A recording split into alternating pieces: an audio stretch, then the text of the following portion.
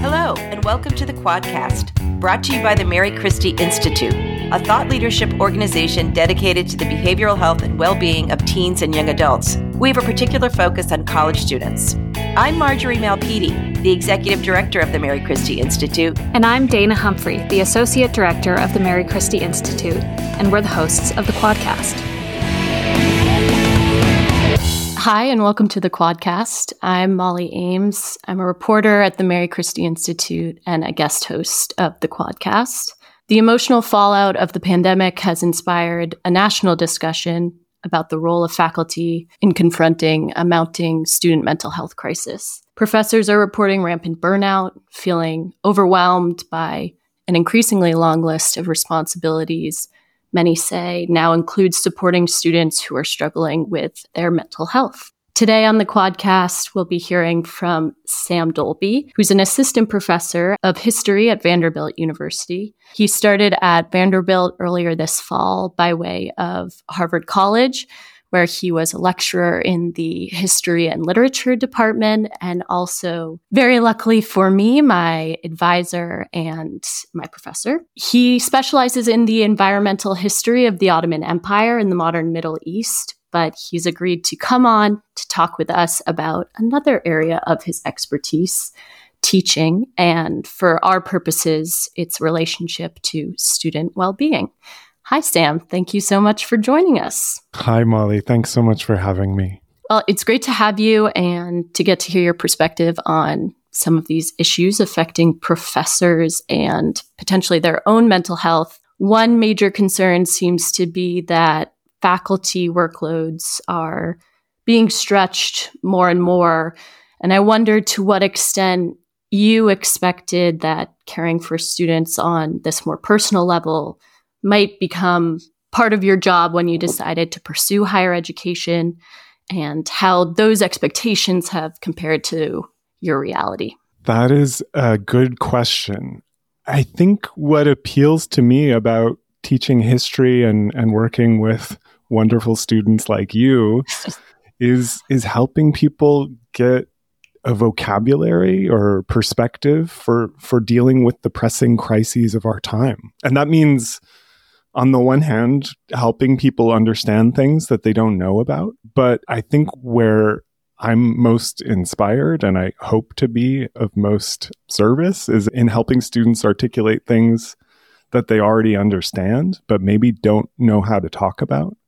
So students who know on an intuitive level what racism or dispossession or migration mean, but don't quite know how to talk about it. And I think working with all students involves meeting them where they are and treating them like complex, interesting human beings that they are. And that means care.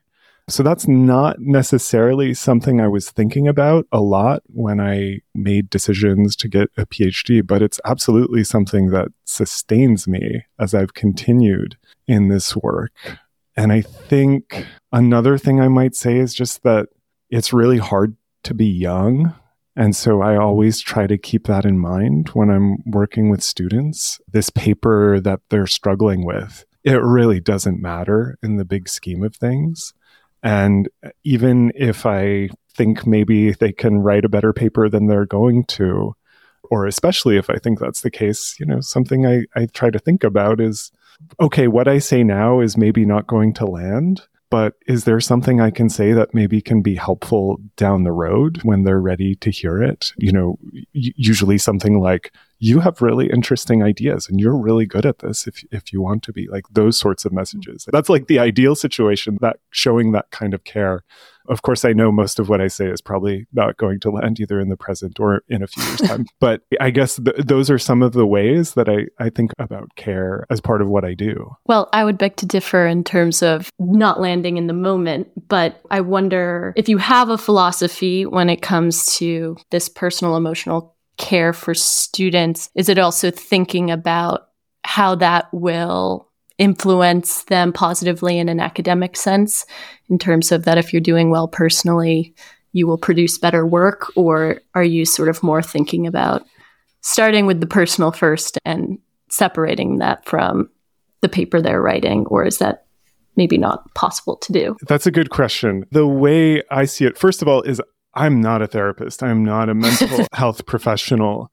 And so when students are experiencing things, I want to point them towards those resources. Right. I also don't want students to feel like they have to talk about personal things with me at all. Like, boundaries are good, and I support that.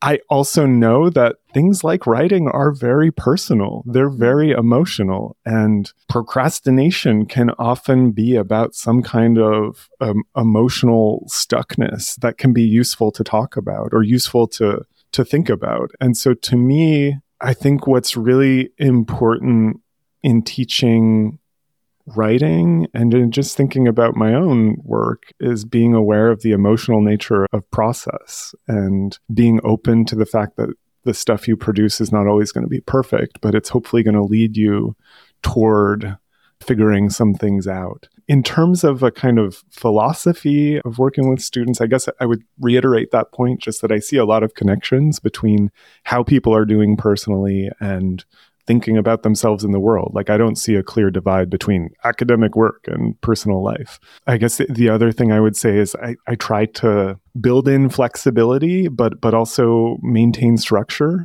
in classes, because I think you want to give a little bit of wiggle room, but also I think it can be overwhelming for students to just have no structure. And, there have been a lot of conversations about this and due dates in COVID especially, but that's a conversation that's being had too.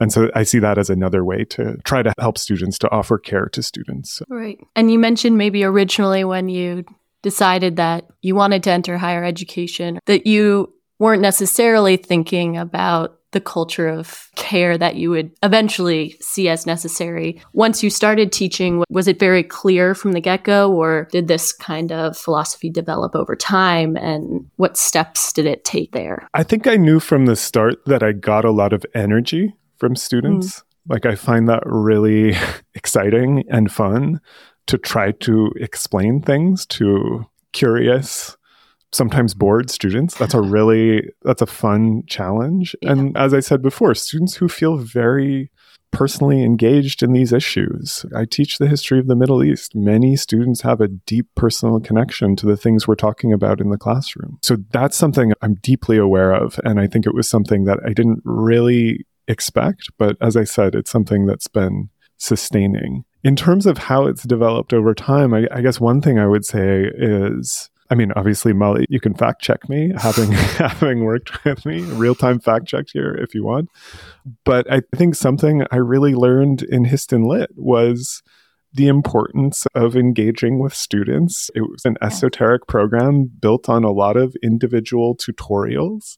And so when you came into my office for our weekly meetings, Mollie, I wasn't really just going to say, "Hi, Mollie, what do you think about Joel Bainen's book about communists in Egypt?" Like, that's a strange way to begin things. And so there was always how are things going? What's going on in your life? And, okay. And now let's talk about communists in Egypt, right? And I think that was helpful. And then the other thing I would say is related to this point about balancing between structure and flexibility. When I first started teaching in COVID on Zoom, I remember the first class I taught, I was trying to be conscious of what students were going through, and I didn't really know what they were going through. And so I kind of led in this way of we can read things or we can not read anything at all. I have no idea what kind of trauma you're going through, and I want to be sensitive to that. And the response I got from students was yeah, let's read things. That's what we're here to do. We would like to be distracted from whatever's happening in the world by reading things. We like school. And obviously, lots of people have different experiences. I'm not trying to overly generalize from that first class I taught, but I think that impressed upon me, like I said, the importance of trying to balance between flexibility and awareness of what's going on, and also offering structure for students to do the things they like to do. No, definitely was not lost on me that in the history and literature department, I was very lucky to have the sort of small personal classes and relationships, both with students and with professors. And I would also say that it was not lost on me in the moment either that you always kind of checked in with me and asked me how I was doing before we went into the content. And even thinking about your comment about boundaries being good, even if students don't take you up on that, they at least know that you're offering. You mentioned getting energy from students in this process of teaching and helping them learn. Is it a double-edged, or does it go the other way, I should say? Do you ever feel overwhelmed also by perhaps the responsibility or the feeling of responsibility for their mental health if they're struggling, building these relationships and helping them learn? Yeah, I don't feel overburdened. I mean, I certainly worry about my students, and in like increasingly old person type of ways. Like last semester, I had all these students who rode their scooters to class, and I was just really trying to control myself from being like, boys, are you wearing helmets? Are you following, stop signs? Like I want you to be careful. On one level, there's that. There's also, what do you do when a student is missing from class for a few weeks and isn't responding to emails? Like I said, I'm not a therapist, and I want to be a resource for students in terms of putting them in the direction of people who are actually trained to help them. But of course, that's something that I worry about. That's a real thing.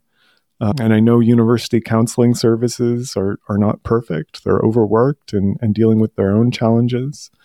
I would also say that the institutions that I've taught at, the institution that I'm teaching at now, which have pretty robust counseling services, this is absolutely not the norm for higher ed in the US, right? Majority of students are going to public institutions close to home, often living at home, often working while in school. Universities should do what they can to provide resources, but I think it's also important to be cognizant of how we're talking generally about well-resourced institutions. Right.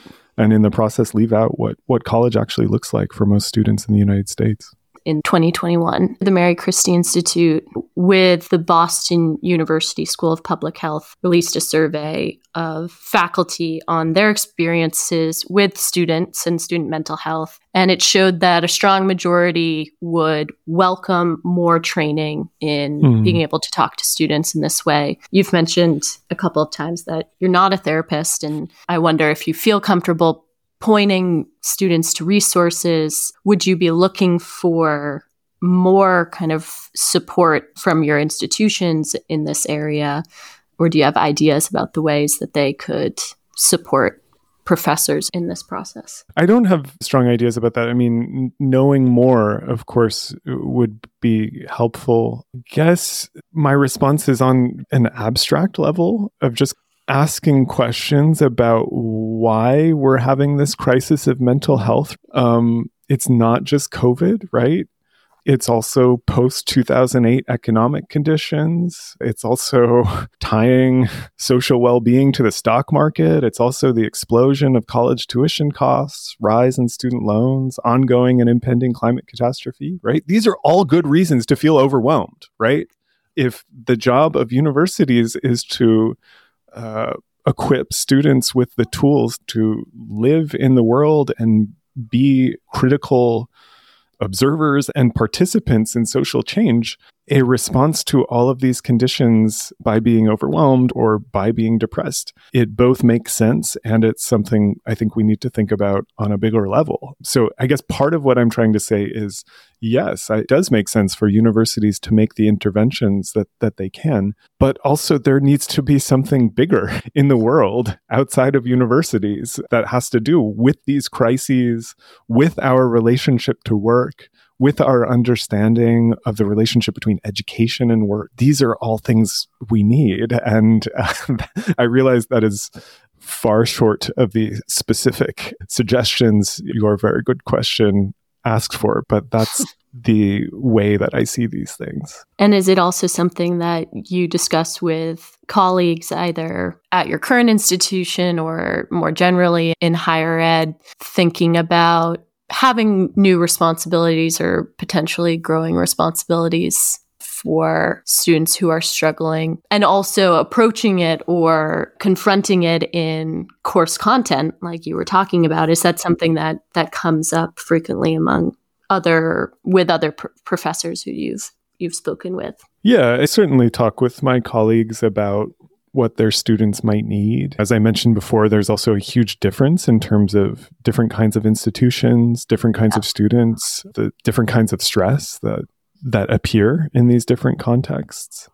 I think it's absolutely something that a lot of people are concerned about and worried about and certainly feel overwhelmed about.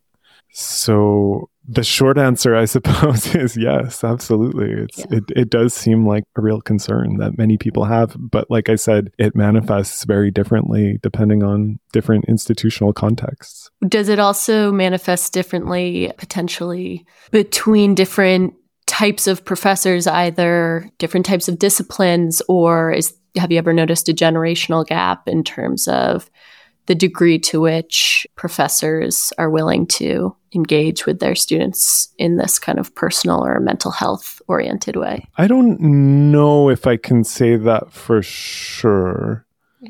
What I can say is there's this stereotype that's often invoked of snowflake college students who can't handle any stress or even overhead lighting. And I really don't find that to be the case at all.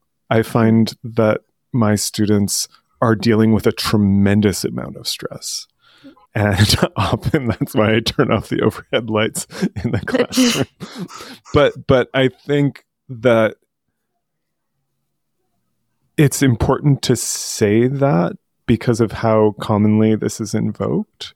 And I try to be conscious of that when I'm teaching. And I like I said, I don't feel comfortable in the role of counselor. It's not my job, but I guess I want to be able to point people to those resources. And I also want to be open to the extent that I can about my own emotional experience of things. And I don't ever want to make something all about my feelings or anything like that. But I do think maybe this is a generational thing, but I think this is more just a personality thing. I find a lot of value in just being straightforward with students about, yes, I'm thinking about the shooting at Michigan State.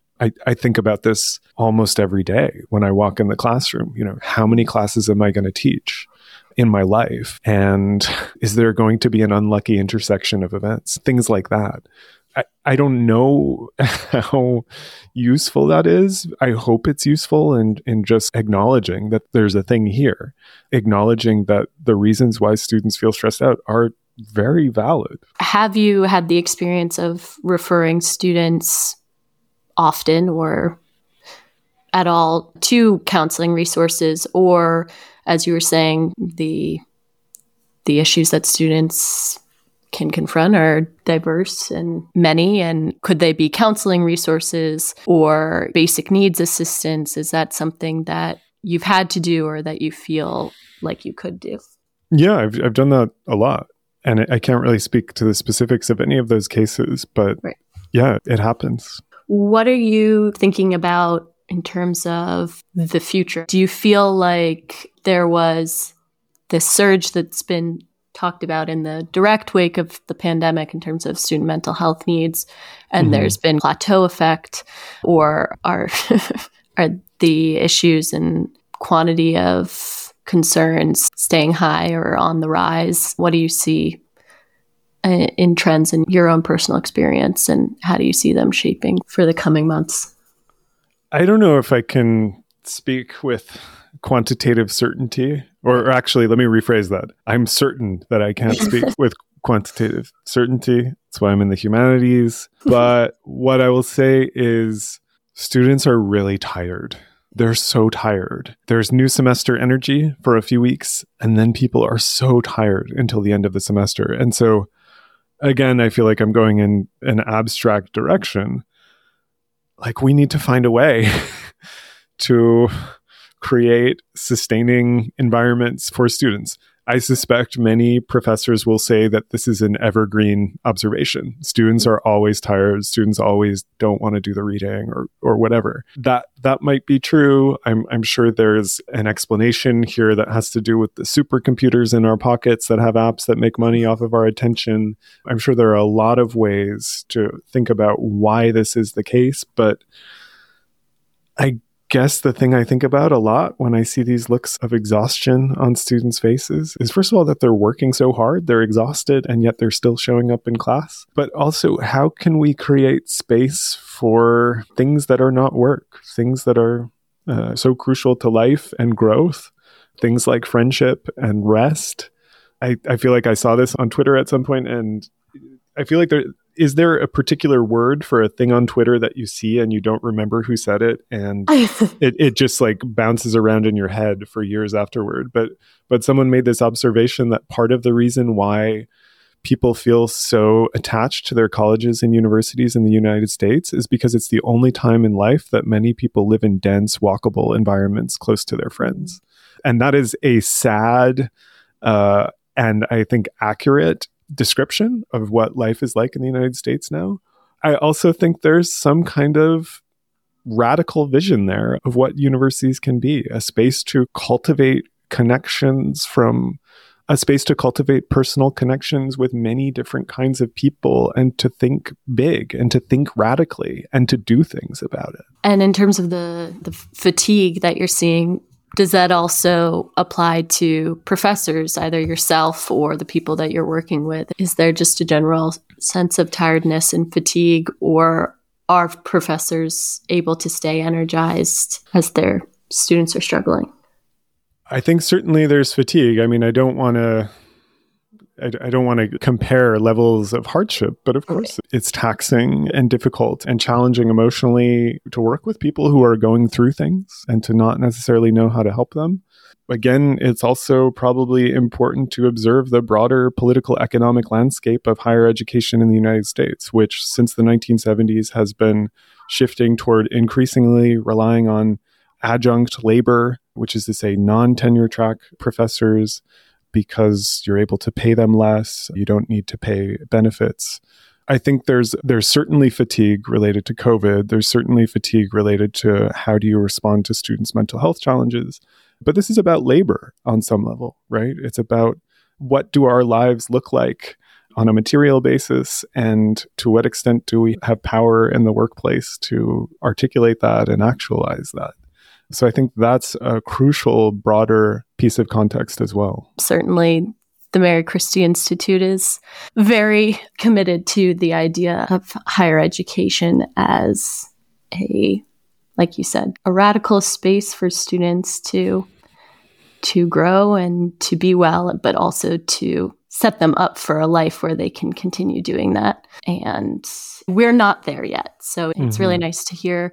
Obviously, I was on the receiving end, but also just to hear from professors like yourself who see that broader picture and are really dedicated to creating positive learning spaces for students. And I was very lucky to be the beneficiary of that. So it's great to get back in touch in the after college world. Well, I was lucky to have great students like you, Mollie. Oh, just getting emotional. But as you said, too, just the nostalgia for the college life. The Mary Christie Institute recently did a survey on recent graduate mental health. And it's really hard. And I've seen that in the numbers, but also with my experience and my friends' experience, to suddenly be dispersed around the country and to not have that kind of those personal connections in the same way.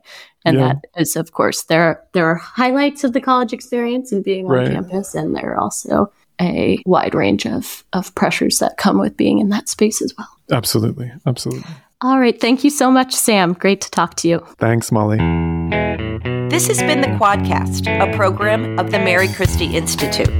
To learn more about our work, go to marychristieinstitute.org, where you can sign up for our other programs like the MC Feed and the Mary Christie Quarterly. And if you like what we're doing, leave us a rating or review on your favorite podcast player. Thanks so much for listening.